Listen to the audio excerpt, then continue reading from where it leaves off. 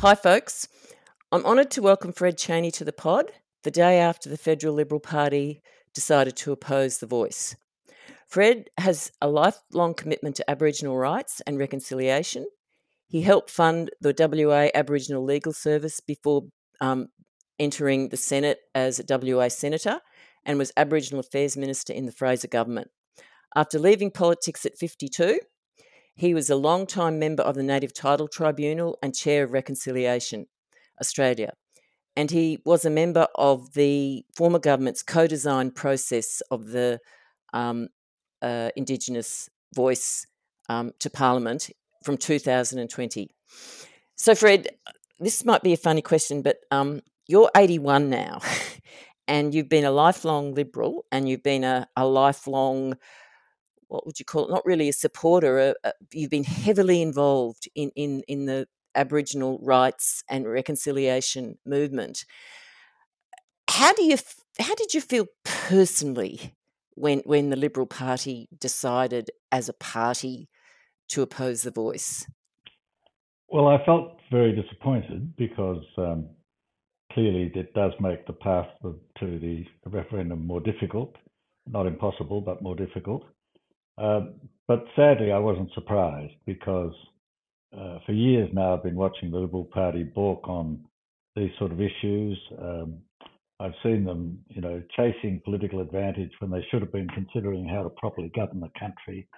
And I've really lost a lot of faith in the party because I think they simply are in the business of politics, not in the business of good government. So, Ken, as we're speaking, Ken Wyatt has just resigned from the Liberal Party. I just can't imagine how he feels. The first Indigenous MP in federal politics, the first Indigenous cabinet minister, the man who, under the former government, was leading what was said to be a process for a referendum in the last term. This is what he said. He said, "I still believe in the Liberal Party's values, but I don't believe in what the Liberals have become." I'm just sort of wondering, it's not climate change, it's not the federal ICAC, it's not the treatment of women. It looks like The Voice could be the ultimate existential crisis. Where are you at with what this means in terms of the Liberal Party's future? Well, I think in terms of Ken, this must be a period of intense disappointment for him and indeed sorrow for him because of his recent role in the party, his recent role as a minister, and his role in carrying forward the notion of a constitutional amendment. But I think the Liberal Party's got a much wider problem that you can't just sort of focus on one particular aspect. I mean, to me, the point at which the Liberal Party clearly departed from its roots was the robo-debt matter. Now, I think we're about to get a Royal Commission report on robo-debt, but I don't think we need a report to know that the Liberal Party knowingly imposed enormous burdens on pretty defenceless individual citizens, some of whom were driven to suicide by what the government was doing, put the onus of proof on the citizen to prove they didn't owe money in circumstances where many of them would have been incredibly difficult to produce the relevant records because it was years ago, they were in intermittent employment and so on and so forth. I joined the Liberal Party because I thought it stood for the citizen against the state. It stood for the individual. It used to proudly boast that when it looked at socialist countries overseas, particularly in the pre-Berlin Wall era of communist socialism in Eastern Europe, we were the party who stood for the individual against the mighty, the overpowering might of the state.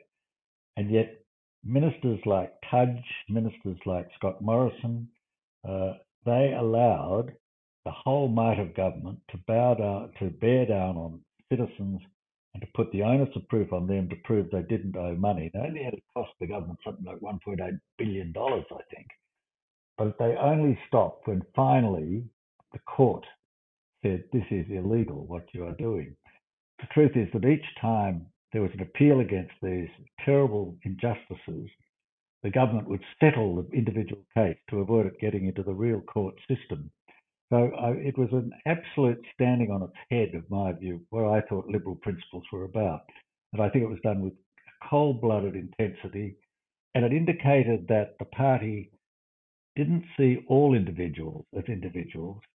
It saw certain people in Australia as individuals worthy of protection and not others. And that really brings to what seems to me as a crisis in the party because, if you're a migrant person, do you really think, and a lot of Australians are either migrants or the children of migrants, do you think the Liberal Party's on your side? If you're an Aboriginal person, do you think the Liberal Party's on your side? If you're a woman, do you think the Liberal Party's on your side?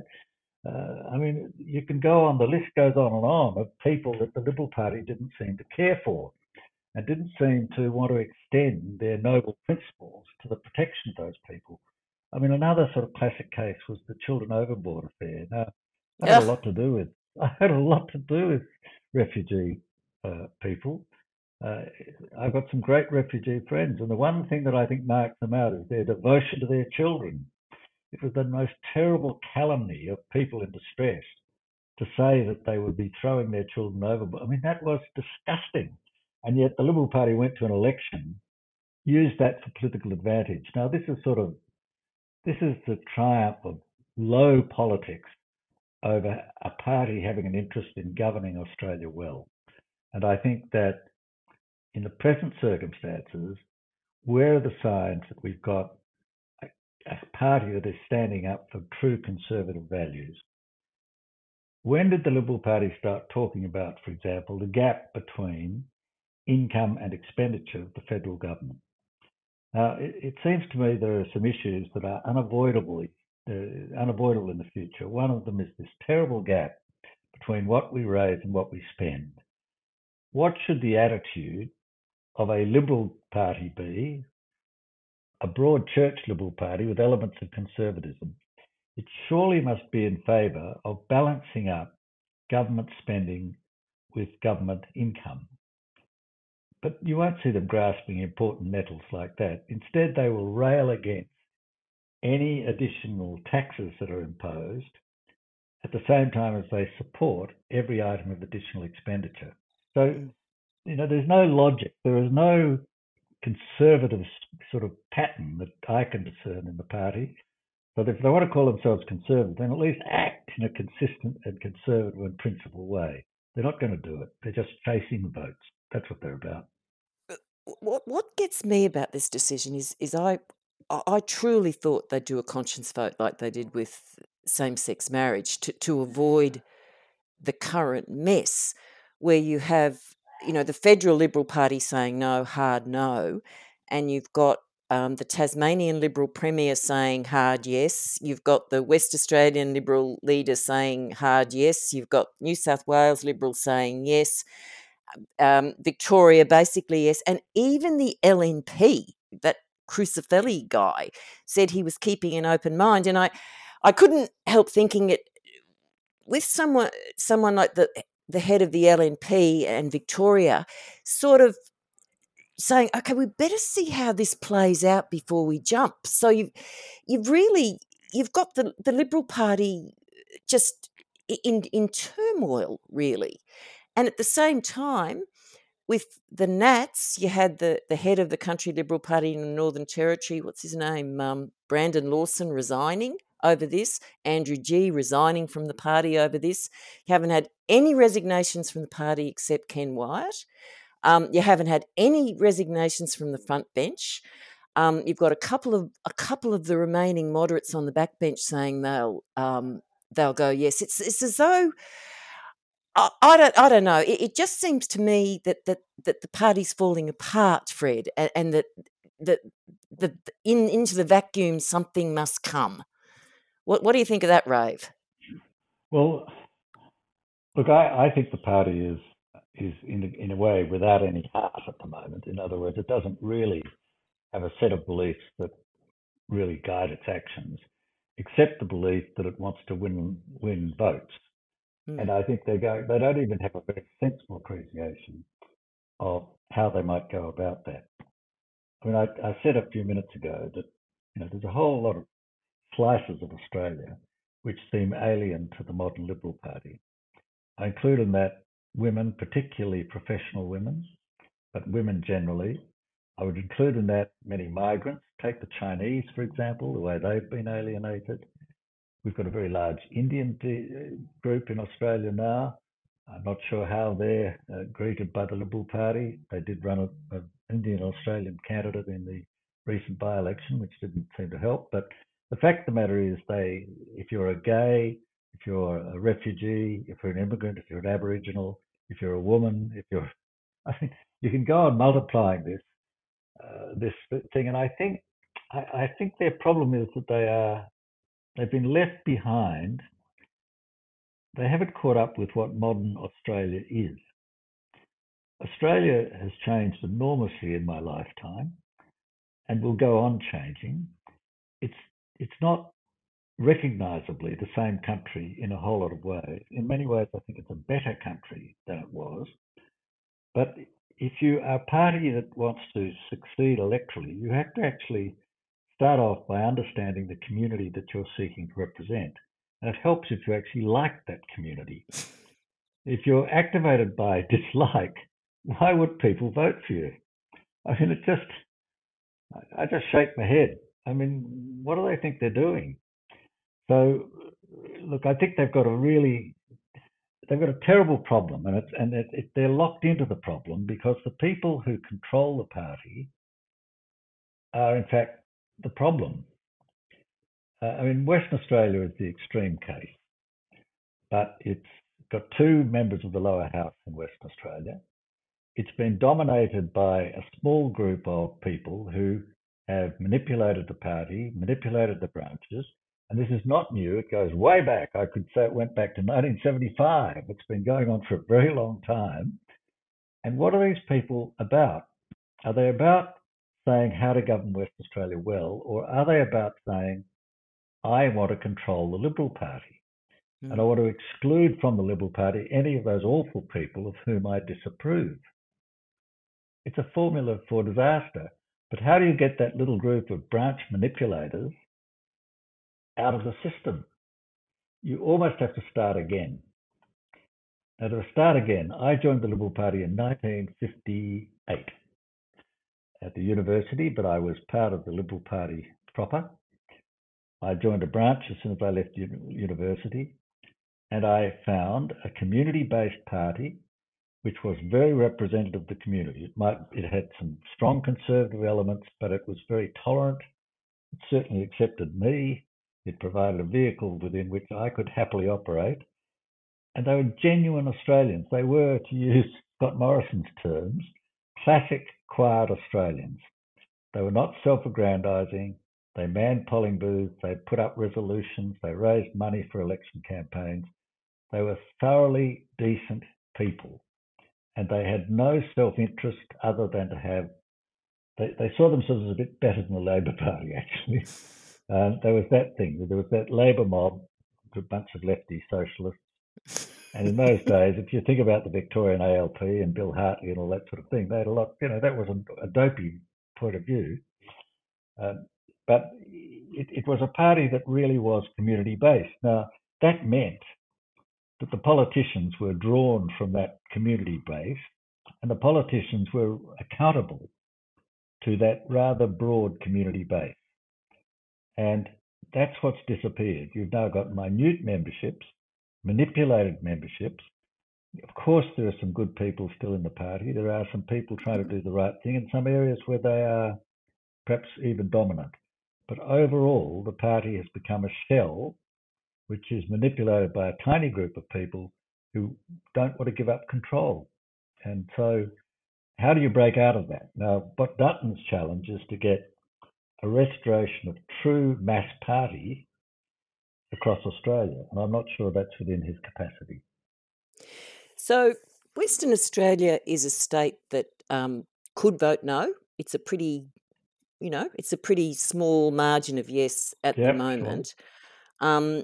Your family has a very long history in this area. I was reading up on your dad, that he was administrator of the Northern Territory, was it for 3 years before before Whitlam and Malcolm Fraser. You were in Parliament when Malcolm Fraser passed the Northern Territory Land Rights Act. Yep. And you've been very active your whole life. Your brother Michael has been really strong in Wesfarmers on reconciliation, and of course your niece is now in Parliament and a strong supporter of the Voice. What sort of campaign are you thinking of joining, or would you envisage to bring WA over the line? Bearing in mind, of course, that Ken Wyatt is a West Australian and Yeah. has the honour of being the first Indigenous MP in Parliament. I think it'll be a community campaign, Yep. and probably the less politicians, the better. I mean, it was really interesting being in the Curtin by-election campaign. I've been outside the political system for a very long time, but I came very enthusiastically supported Kate, my niece, who's a fantastic person, and at a happier time and a different thing would have made a wonderful Liberal member of Parliament, in my view. But the fact of the matter is that she ran as an independent because there was such despondency in the community about the state of government in Australia, about the state of the previous government, about the need for change, and I think a belief in the community that we weren't going to get change by just voting for another one of the major parties. Mm. And so her candidacy was something which didn't come from her, by the way. She was approached by Yes. concerned citizens, as others were, and she ran. And what happened? She wound up with about 1,000 helpers. I was in Zoe Daniels' electorate in Melbourne just a couple of weeks ago. Yep. I think she had about 2,000 helpers. Yep. Now, these helpers were not party people. These were voters. These were citizens who wanted to see a change in Australian politics. That's what they were after. And they set out to achieve it. Now, the meeting I went to in Zoe Daniels' electorate was about the Voice, and I was there with Pat Dodson. But the fact of the matter is that it'll require exactly the same sort of mobilisation of good citizens, the sort of people who once were in political parties, to actually say this matters and we're going to actually work to this. So I think the challenge for the yes case is to mobilise the citizenry. That's what the Uluru Statement to Heart was meant to do. It wasn't meant to be a statement to government. It was a statement to the people of Australia. And as I think Noel Pearson said this morning, it's over to the people of Australia now. And I think one of the things, again, the Liberal Party doesn't understand, I think Australia has changed. People my age, what is it, stale, pale, and whatever we are, the despised old white guys like me, you know, I think that cohort, you've still got a lot of people who want to turn the clock back. But I think if you move down below our generation, it's a different country. And all the polls show that. The voting trends are so different among the young and the intermediate in life. And I think that's where the Liberal Party just doesn't understand that this is a changed Australia. It's changed in so many different ways. And one of the ways is that the young, for example, they're gender neutral, they're colourblind. They think arguments about colour and gender are complete bullshit. Actually, they just don't comprehend what is this about. And so I think the sort of worst elements of the coalition parties, and include the worst elements of the National Party and the Liberal Party, still think that racism and sexism and gender inequality and everything are the natural order of things. Well, they're wrong. They're wrong. That's not Australia anymore. Australia expects respect for women and respect for gender difference. It expects respect for colour. We've now got a large population which would never have been permitted into the country under the White Australia policy. And I think we're a better country for it. And then remember, it was the Liberal Party that brought about that change. It was Harold Holt that brought about that change. But unfortunately, his party didn't keep up with the changes that it put into train. So you've been involved in this process for a long time. It's been going on for decades, this Yeah, I was involved in the campaign. expert panel in the Gillard period, and then I was on the later interesting. Yeah. So Yeah. the end of the beginning, I guess, was when Tony Abbott and Bill Shorten met at Kirribilli House on the 6th of July 2015 and decided that they would jointly appoint a referendum council to go out and consult and find out what Aboriginal people would like in the Constitution. It started off so beautifully. What can you just give us a brief history of what happened since and how we got to this? You'd have to say a horror of a contested referendum on this question. Well, I suppose it's in part the failure of the last coalition government has contributed to our present imbroglio. Um, I mean, it would have been interesting had Scott Morrison still been around as to whether he'd have followed through, for example, on the excellent initiatives that I give him great credit for this, by the way, the excellent initiatives he did on the Closing the Gap, where he said governments should always act in partnership with Aboriginal people. And he prevailed upon all of the states and the territories to sign up to working in partnership with Aboriginal people. The signature of every head of government in Australia is on that document. Well, how can you be in partnership if you can't hear what the other side's saying? I mean, the one thing we've learned in 50 years with many failures, of which I'm part, and we're all part of the failures of the past. But the one thing we've learned is that you can't do things to people, you've got to do things with people. Well, you've got to involve those people in the decisions, and that's the simplicity of the voice. It's saying we need to be able to hear what you are saying. Now, I've got a brother, Michael, who's a very successful businessman, and he, as you've already mentioned, is involved in this campaign now, and he's supporting it strongly. But I thought his explanation of it was so simple. He's chairman of Wesfarmers, Mm-hmm. and he said Wesfarmers employs 4,000 Aboriginal people. How Wow. can we do that if we don't hear what they're saying? And I think it's that simple, practical thing. That's what this referendum's about. Not all that garbage that the bloody constitutional lawyers are going on about. And I say garbage because do you remember, and I'm sorry to be rambling on a bit here, but do you remember when native title came along? Oh God, And you yes. remember the people who said you're going to lose your backyard? Remember I all the think that was. fear I think that might have been campaigns? John Howard. That was Yes, Wick, I wasn't think it? I think it was all of that, Yes. and conservative politicians and some lawyers and some troublemaking people that I would describe as bastards, I think, really set about to create fear and loathing in the Australian community. And I can tell you, as a member of the Native Title Tribunal after I left Parliament, that initially native title was a deeply divisive subject. I mean, it caused the most, and Oh, not least here in Western Australia. Now, when we get a native title determination, it's on page 27 of the newspapers. yeah, It's so much part of the furniture. All those scare campaigns, all those legal fears were rubbish. yeah. And so it's proven. And I think Australia is a better place because of that change. I think Australia will be a better place if we have a structure within which the voice of Aboriginal people can be heard. I think if the Australian people think about it in those ways and don't be distracted by a whole plethora of lawyers saying lots of different things, then I think the thing will succeed. You've got to pick your lawyers here. I pick Robert French. I pick other justices of the High Court who made it clear they don't think there's a problem here. I won't be listening to people that have a vested interest in creating difficulties. Um, could I ask for?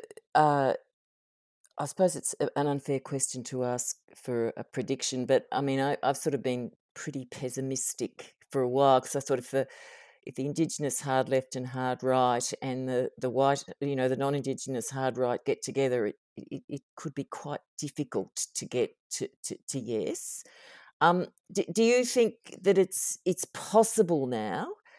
And what happens if it fails?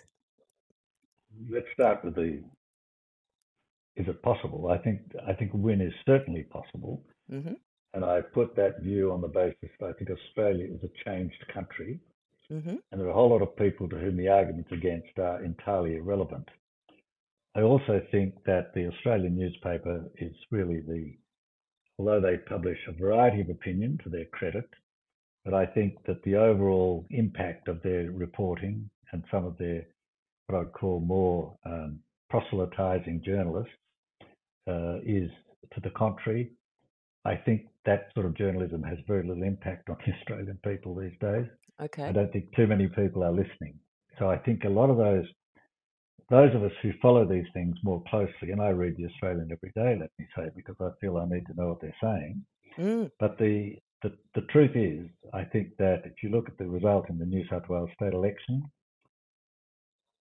the predictions of the Murdoch press were not exactly, and the Australian would say, oh, we published a poll on the day of the election which proved to be absolutely accurate. And that's true. But the question is whether the media overall was inching towards trying to support a coalition government. I think it was. I don't think the public gives a damn. Social media, and this is where I become totally inexpert, social media is so much more important now. So many people get their views from social media. And so take my niece's campaign, which I was quite involved in. You door knocked, Fred. I door knocked. I went to meetings. I was very involved, and I thought it was very important that she should win for the sake of Australian democracy, actually. Mm-hmm. But the truth of the matter is I didn't see a major part of that campaign because I'm not on social media. I don't want to be on social media, a sign of old age, I suppose. But the fact of the matter is that that's what's happening in the system. And so for oldies who rely on old media, really, we don't know what's going on. And I think that the influence of the Australian and other Murdoch publications is much, much less than they think. And I think that's been proved in successive elections. But I mean, overall, yes, can we win? We can, but it will require the citizenry to get off their backsides and be part of a people's movement. And I think that is achievable. And if it's lost? If it's lost, there'll be an immense sense of disappointment. People will go off the deep end. It'll be pretty shocking. But I'm sorry, my experience of following this closely for 60 years now is that you never give up. No. You know, if you'd been around for the land rights debate in the 1960s, land rights was a communist plot. Land rights was a discussion. So your dad was a comic. No, my dad. Menzies government minister. Yeah, he was, but my dad is a thoroughly decent human being, which is the starting point for me. But the fact of the matter is that for elements, particularly of the WA Liberal Party, not my father was a federal Liberal, land rights was diabolical. It was turning the order of nature on its head. So Aboriginal people were put into jail at Nookambah. A clergyman friend of mine was put into jail for being at the gate at Nookambah. It's very easy to forget the struggle and how long it took to get there, but they got there. And if you look at that, if you look at what happened in land rights, Millipham's case, the Gove land case, that took ages. It took years, but that was the foundation for the whole land rights and native title because Aboriginal people found their voice in that court. Aboriginal people laid out the whole story and a very good judge documented their story. And that led to the whole land rights movement. That's what led to the Woodward Report. That's what led to the land rights legislation. And then, of course, land rights ran into a brick wall in Western Australia and in Queensland, but mainly in Western Australia, with the mining industry combined with the Liberal government here, Charles Court's government. They loathed land rights. And they fought both the state Labor government under Burke and the federal Liberal government under Hawke to a standstill. And Hawke backed off his promise to legislate for national land rights, and Burke backed off his promise to legislate for land rights. So the struggle went to the courts. It went from politics into the courts. And the fantastic, I mean, the Mabo case is the beginning of modern Australia, in my view. That's the biggest change since 1788. Yeah. That's where the balance of power shifted.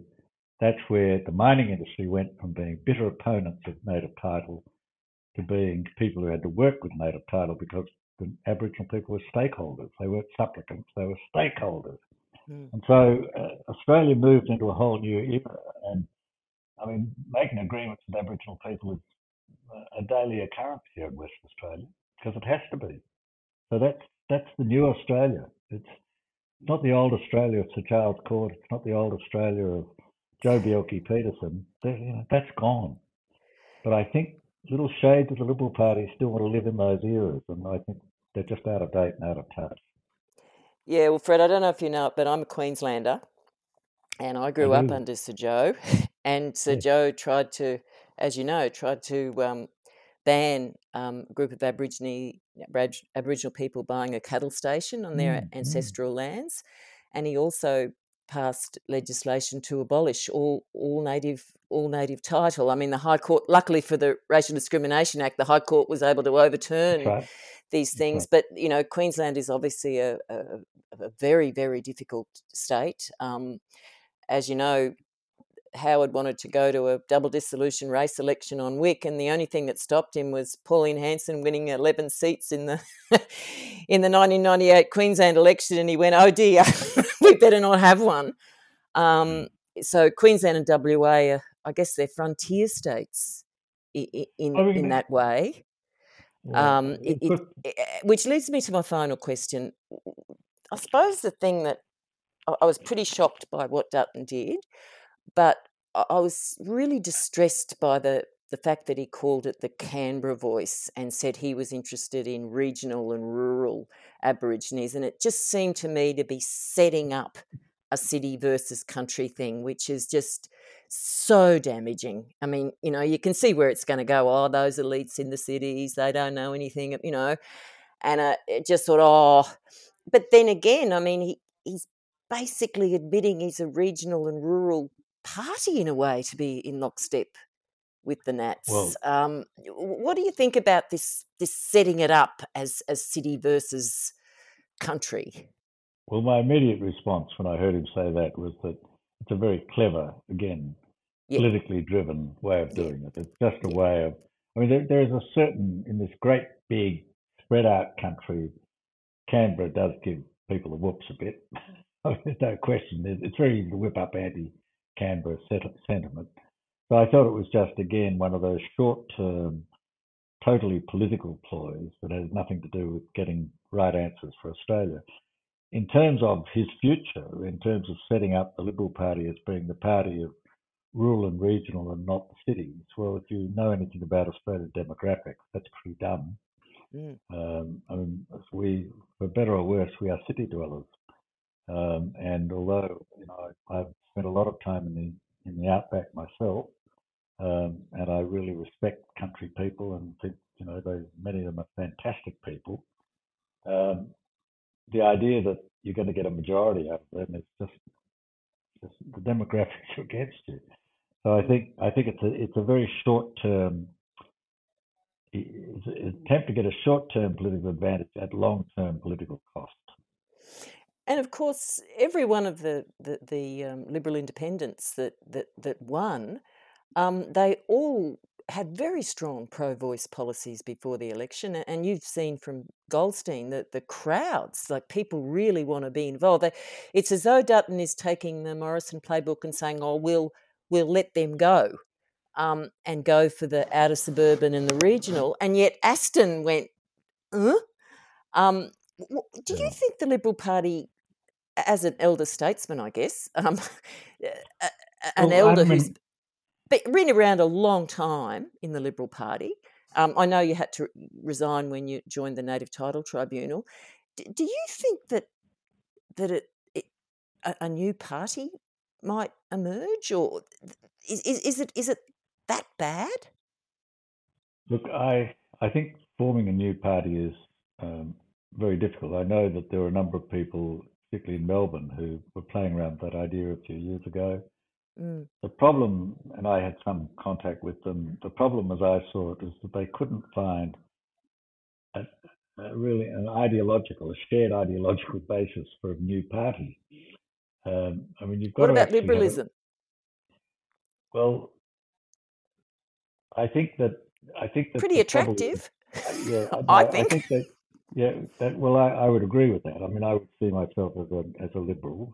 I have a few conservative elements in me as well, but I think you can't just have an issues-based party. Yep.